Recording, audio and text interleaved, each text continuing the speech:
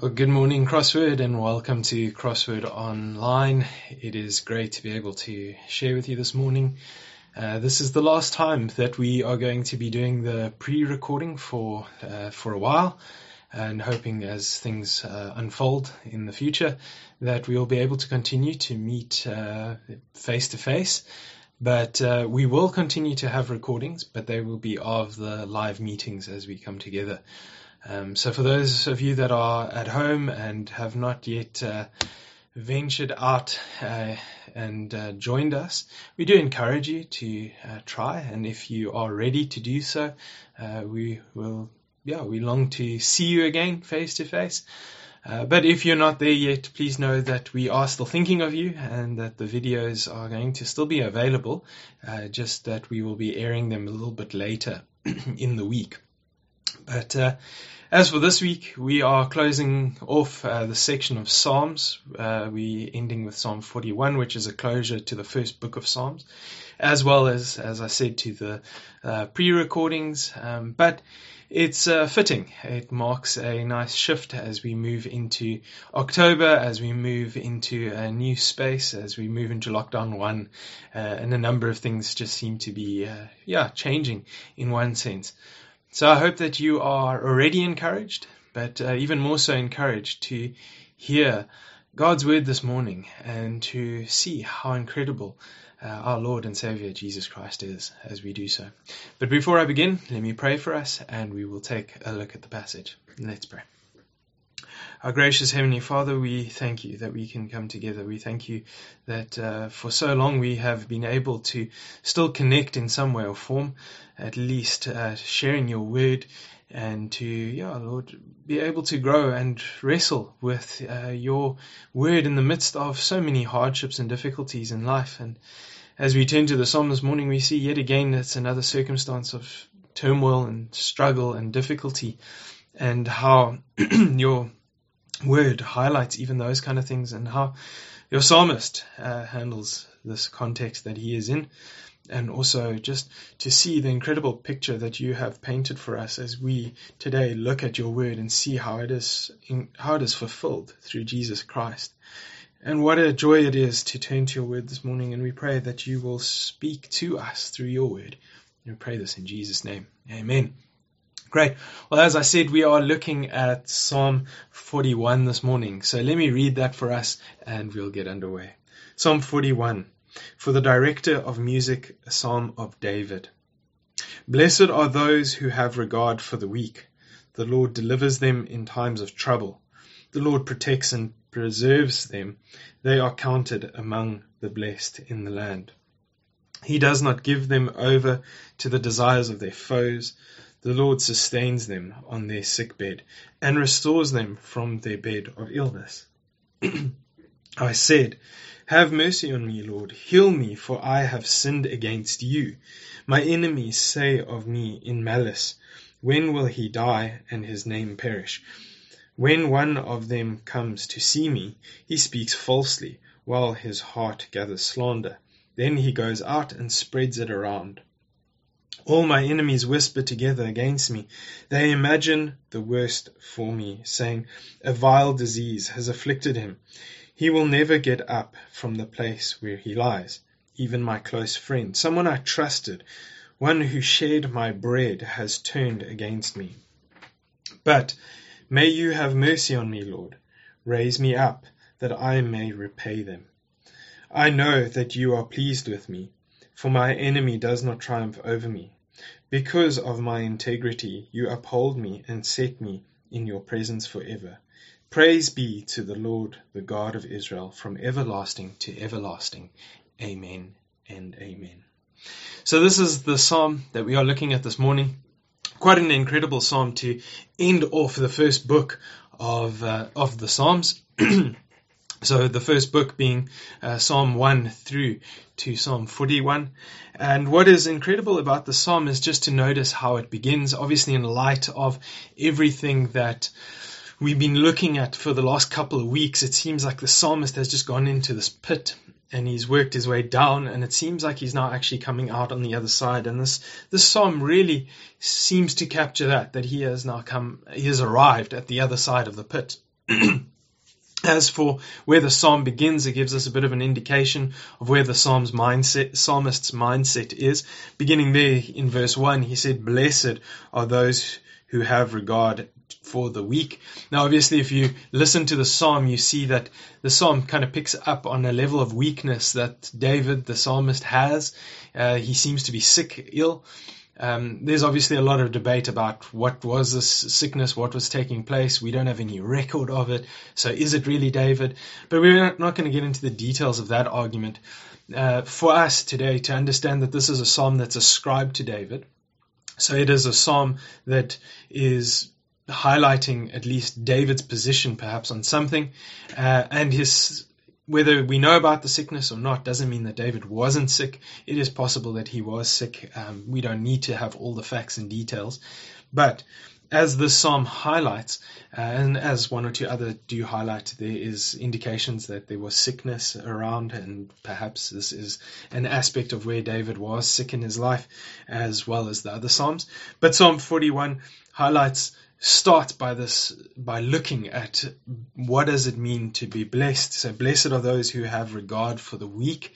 And so the psalmist begins by highlighting this. And so what David does for us as we look at the psalm is he calls upon God, essentially saying, God, you bless those that have regard for the weak.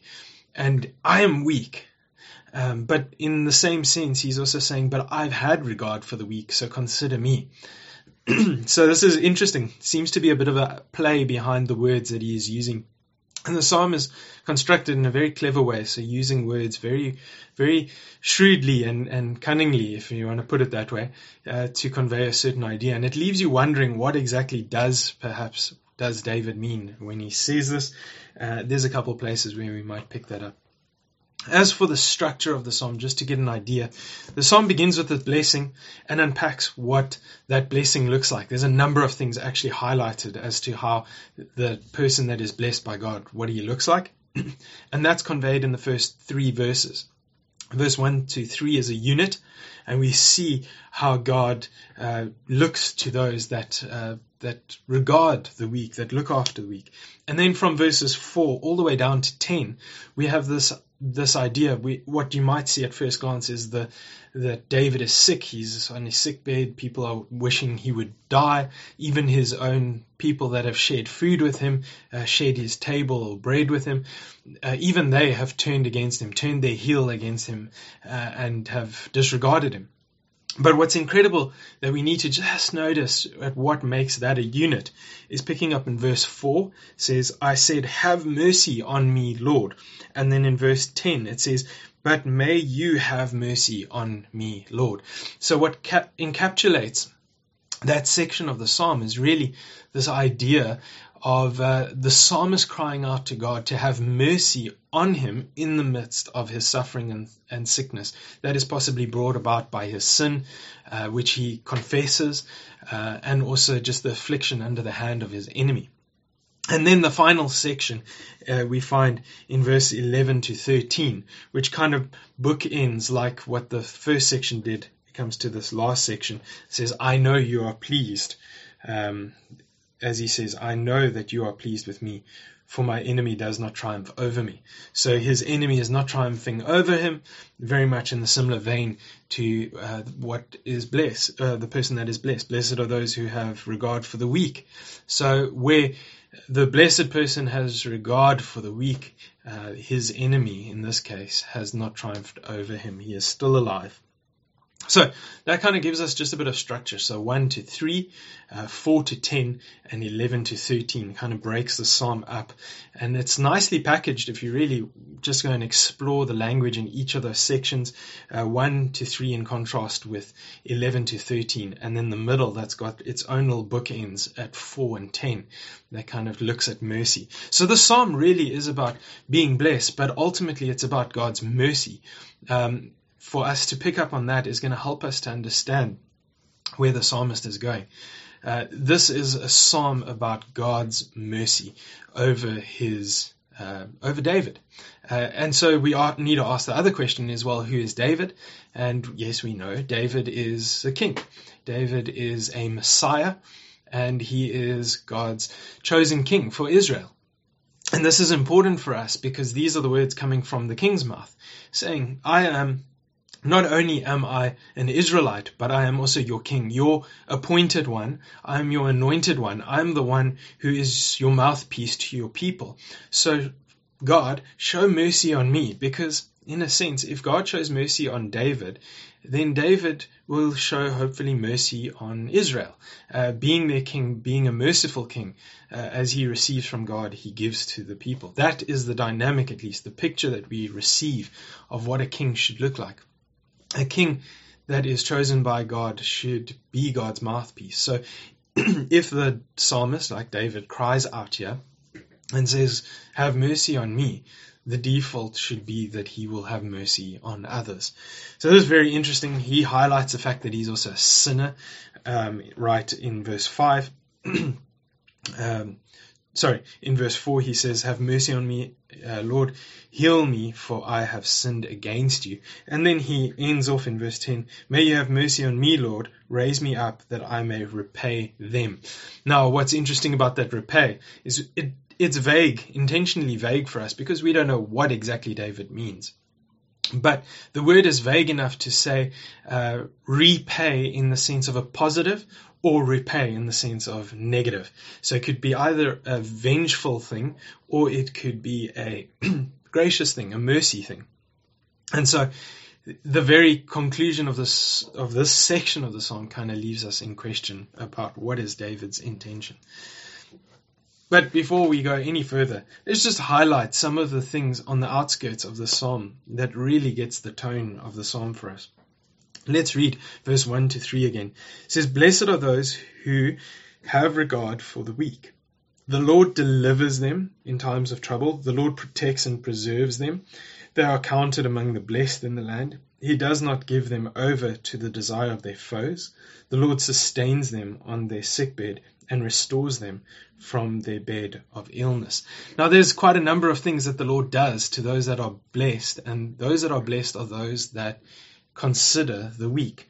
Listen to all of these things. Let's just list it. God delivers them.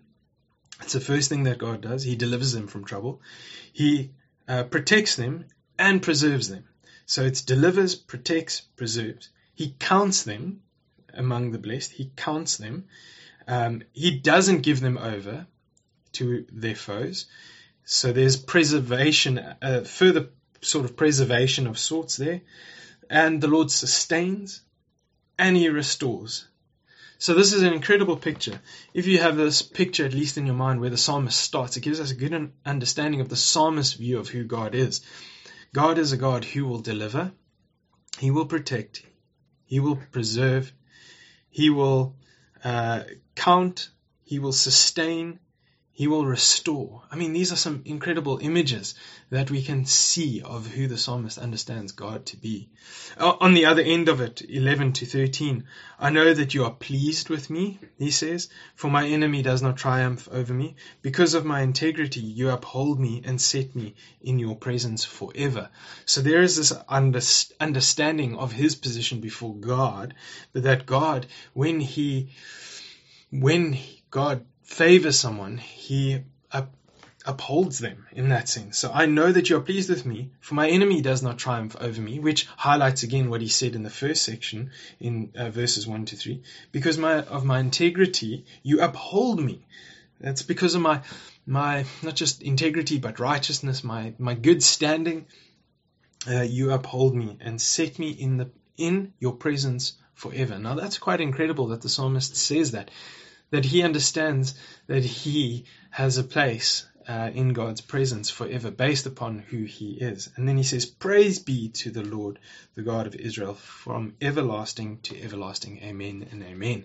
And so he ends the psalm in a declaration of praise to God, which is really beautiful.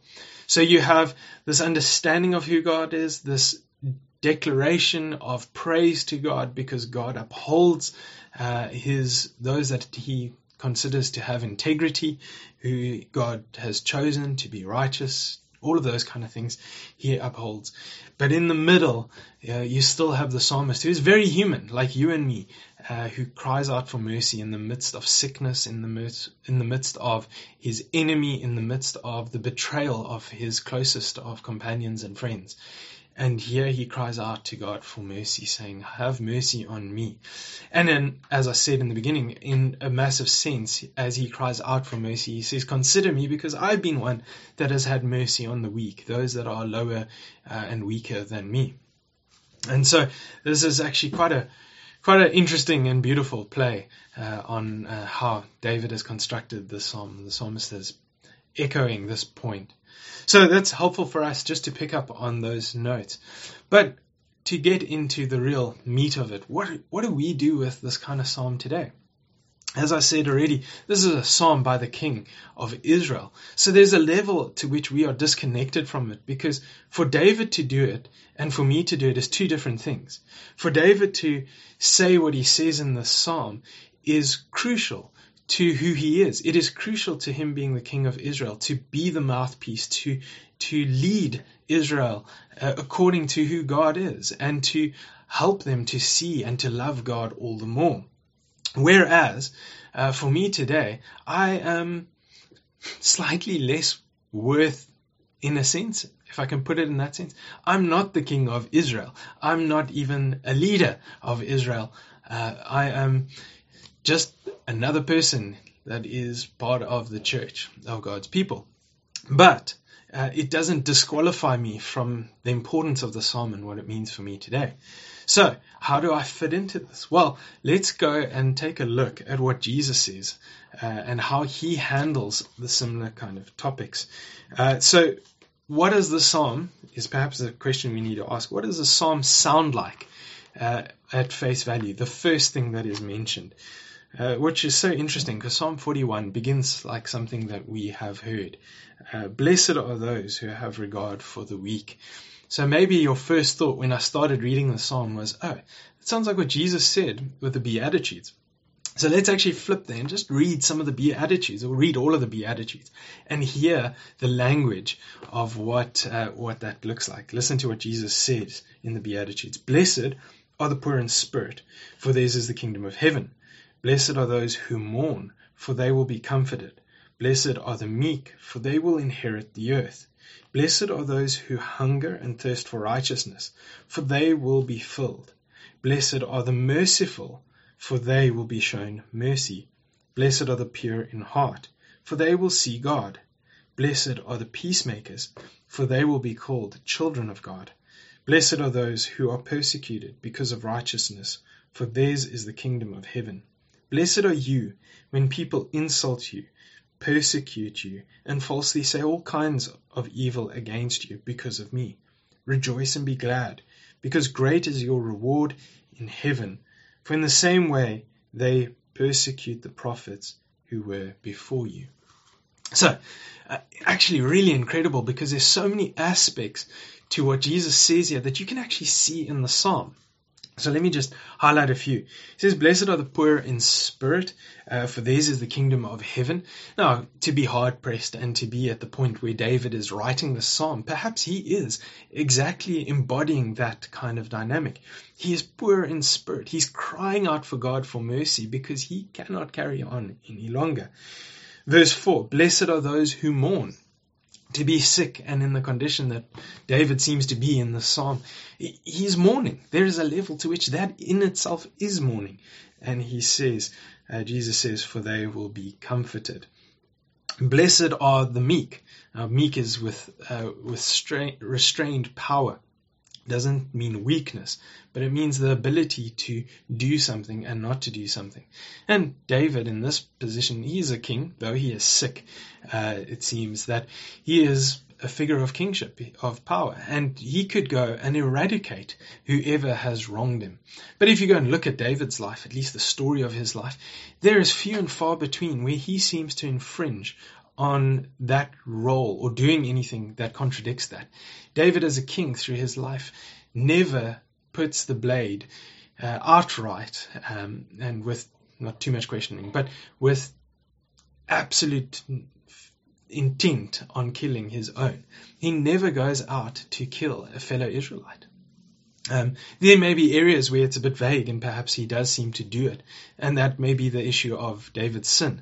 But on the bigger picture of who David is, he looks after his people, after Israel as a nation. So in his power that he has, he never uses it against his own people. And so that's just an example of a sense of meekness. And Jesus says, "Blessed are the meek, for they will inherit the earth." Verse 6, "Blessed are those who hunger and thirst for righteousness." At the end of Psalm 41, you hear how he talks about his integrity. And so there is, I think, ingrained in that integrity this righteousness, this desire for righteousness. Verse 7 of Matthew 5, you hear what Jesus says that resonates really strongly with Psalm 41. "Blessed are the merciful, for they will be shown mercy." And so the argument of the psalm, at least in Psalm 41 as well, would David show mercy toward those that he shed, that the enemies as well as his close friend who turned against him? Would he show mercy against them? Well, the suggestion is that if you look at David's character, it is possible that he would show mercy where mercy is needed. And so what is vague about it is that if it is an enemy that is outside of Israel, it is possible that he will repay what is due. If they are coming against David as a king, as God's representative, then what would be right, in a sense, is to challenge that. But for the bigger picture, he cries out for mercy, and it would be suggested that most likely the vagueness of the psalm leaves us to hope and assume that David would show mercy himself as well. "Blessed are the pure in heart, for they will see God." And then he says, Jesus says in verse 9, "Blessed is the peacemakers, for they will be called children of God." So if David goes in the right direction, he will be a peacemaker. He will try and be peaceable about what he does. And then blessed are those who are persecuted. And he unpacks that in the psalm, where in the heart of the psalm you feel that David is persecuted in his sickness, by his enemy in the midst of his circumstance. And so, just so much of the Beatitudes is encapsulating some of the aspects of what's happening in Psalm 41. But it leaves us to ask the question, well, what really happened? Did David do what was right or wrong? Well, we don't have the answer to that. As we know, David is king. He's the king of Israel, but he is also fallible. He's not perfect. And he is also a Messiah, but he is not the Messiah. He is not Jesus Christ. And here you have Jesus using these words, and they are so profound and so rich and so true. For us today as Christians, we understand them to some degree and we grasp them. But as we look at David, as we look to Jesus, and then we look to ourselves, we see that we are so much perhaps like David in some regard, that we fail and fumble and we struggle to do what is right. I mean, just going further in Matthew 5, you've got Jesus that carries on by teaching, and he says this: "You have heard that it was said, eye for an eye, tooth for a tooth. But I tell you, do not resist an evil person. If anyone slaps you on the right cheek, turn to them the other cheek also. And if anyone wants to sue you and take your shirt, hand over your coat as well. If anyone forces you to go 1 mile, go with them 2 miles. Give to the one who asks you, and do not turn away from the one who wants to borrow from you. You have heard that it was said, love your neighbor and hate your enemy. But I tell you, love your enemy and pray for those who persecute you, that you may be children of your Father in heaven. He causes his sun to rise on the evil and the good, and sends rain on the righteous and the unrighteous. If you love those who love you, what reward will you get? Are not even the tax collectors doing that? And if you greet only your own people, what are you doing more than others? Do not even pagans do that. Be perfect, therefore, as your heavenly Father is perfect." And so you get this picture.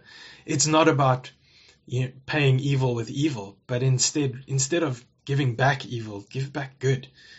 Do what is actually countercultural. And Jesus challenges us to look at that and say, you know what, is that how I do things? Do I respond with wickedness because people have been wicked toward me? And so Jesus challenges that culture, that thinking. It's not an eye for an eye. When Jesus arrives on the scene, he says, I'm going to flip this on its head. You thought it's about justice. I'm going to show you it's about mercy, because what I've come to do is about this. I do not give you what you deserve. I give you the opposite. I give you something far greater. And Jesus really demonstrates that through his life. And we see that demonstrated for us in John 13. And I'm going to read that for us. Listen to these words in John 13. I'm going to pick it up, just picking it up there in verse 12. Listen to these words. He says, when he had finished washing their feet, he put on his clothes and returned to his place. Do you understand what I have done for you? He asked them. You call me teacher and Lord, and rightly so, for that is what I am. Now that I, your Lord and teacher, have washed your feet, you also should wash one another's feet. I have set you an example that you should do as I have done for you. Very truly I tell you, no servant is greater than his master, nor is a messenger greater than the one who sent him. Now that you know these things, you will be blessed if you do them. So just pausing there, Jesus had just finished washing the feet of all the disciples, all 12 of them. And Judas was in the midst of them. And Jesus, knowing that one would betray him, that Judas would betray him, ultimately, he still washes his feet. And so he gives the opposite of what you would expect. We know the story, we read it, and yet he still he serves and he shows mercy and grace and love toward people that we would say don't deserve it. And then he says at the end of verse 17, as we read, now that you know these things, you will be blessed if you do them. So to live out, as the psalm begins in Psalm 41, it says, blessed are those who have regard for the weak. And you kind of look at it and you're going, well, Jesus is just echoing that further. But then he takes it one step further in verse 18, and listen to these words. He says, I am not referring to all of you. I know those I have chosen. But this is to fulfill this passage of Scripture. He who shared my bread has turned against me. And so Jesus actually sits here with his disciples and he quotes, saying this fulfills what Psalm 41 has said. The one whom I share my bread with has turned against me, has turned his heel against me. And this is a cry for mercy. It becomes a cry for mercy. As he has washed the feet of his enemy, Jesus embodies the psalmist in Psalm 41, and his cry for mercy is so beautiful. Because as Jesus is then, as a result of what Judas has done, he is led to the cross and he is crucified. And on the cross, he cries out the most incredible cry of mercy, not for himself. He cries out for mercy in the Garden of Gethsemane, but God doesn't answer that one. He cries out for mercy on the cross, and he cries out and he says, Father, forgive them, for they do not know what they have done. The cry for mercy is not for vindication for those that have spoken ill of him, persecuted him, pierced him, but instead it is for mercy for those that are in his company. This is what the true king looks like. The true king, the true Messiah, is one that not only recognizes the absolute disconnect and destructive nature of people, but comes in and says, Lord, have mercy. The psalmist cries out for mercy for himself. But I think what's so beautiful is that as a king cries out for mercy like David, he is able to then show mercy. But what I think is so beautiful is Jesus is the greater king. He is the Messiah who, in the midst of his suffering, in the midst of his death, in the midst of all that he endures on the cross, he cries out not for mercy for himself, but he cries out for mercy for those that are doing what they are doing. And he's saying, Father, forgive them, for they do not know what they have done. This is the king. This is a king far greater than David, and he fulfills the Psalm 41 far greater than what even David could do it. David could be a representative. David could lead us down the road that points us to Christ. But when you see Christ, he just takes the psalm to a whole new level. And so, Psalm 41, verse 1, blessed are those who have regard for the weak. The Lord delivers them. So when you have regard for what Christ has done, in his weakness we find our strength, that the Lord will deliver us in the midst of that the Lord will protect us and preserve us in Christ, that in Christ and his death and resurrection we are counted among those who are blessed, not only in the land but all the earth, as Jesus said in the Beatitudes. And he does not give us over to the desires of our foes. The Lord will sustain us even in our sick bed, and he will restore us from our bed of illness. That may be physical illness, it may be spiritual illness, it may be sin, but he will restore us, not in the flesh, not right now, is what I mean, but as the psalmist ends, because of my integrity, you uphold me. Because of actually Christ's integrity, you uphold me, we can now say, and set me in your presence forever. That's where he restores us. That's where he places us. And then we respond, praise be to the Lord, the God of Israel, from everlasting to everlasting. Amen and amen. Thank you, God, for Jesus Christ and what he has done for us. Let's pray. Gracious Heavenly Father, we thank you for the psalm. We thank you for the good news of seeing how Christ Jesus fulfills the psalm like this. We thank you that we can declare that we are blessed under your Son, Jesus Christ, the true King, the true Messiah, the one that has rescued us from the pit. And you have saved us into your kingdom, into your family. And so, Father, I pray that this psalm may resonate in us and leave us in absolute praise and awe and wonder of who you are today, and that we may recognize and declare it forever and ever. We pray this in Jesus' name. Amen.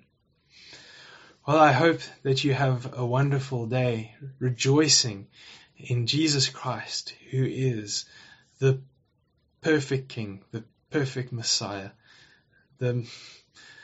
the one who brings about the blessing of eternal life through his death and resurrection. And I pray that this will transform you from within. Have a lovely day, and we'll see you all soon. Cheers, bye.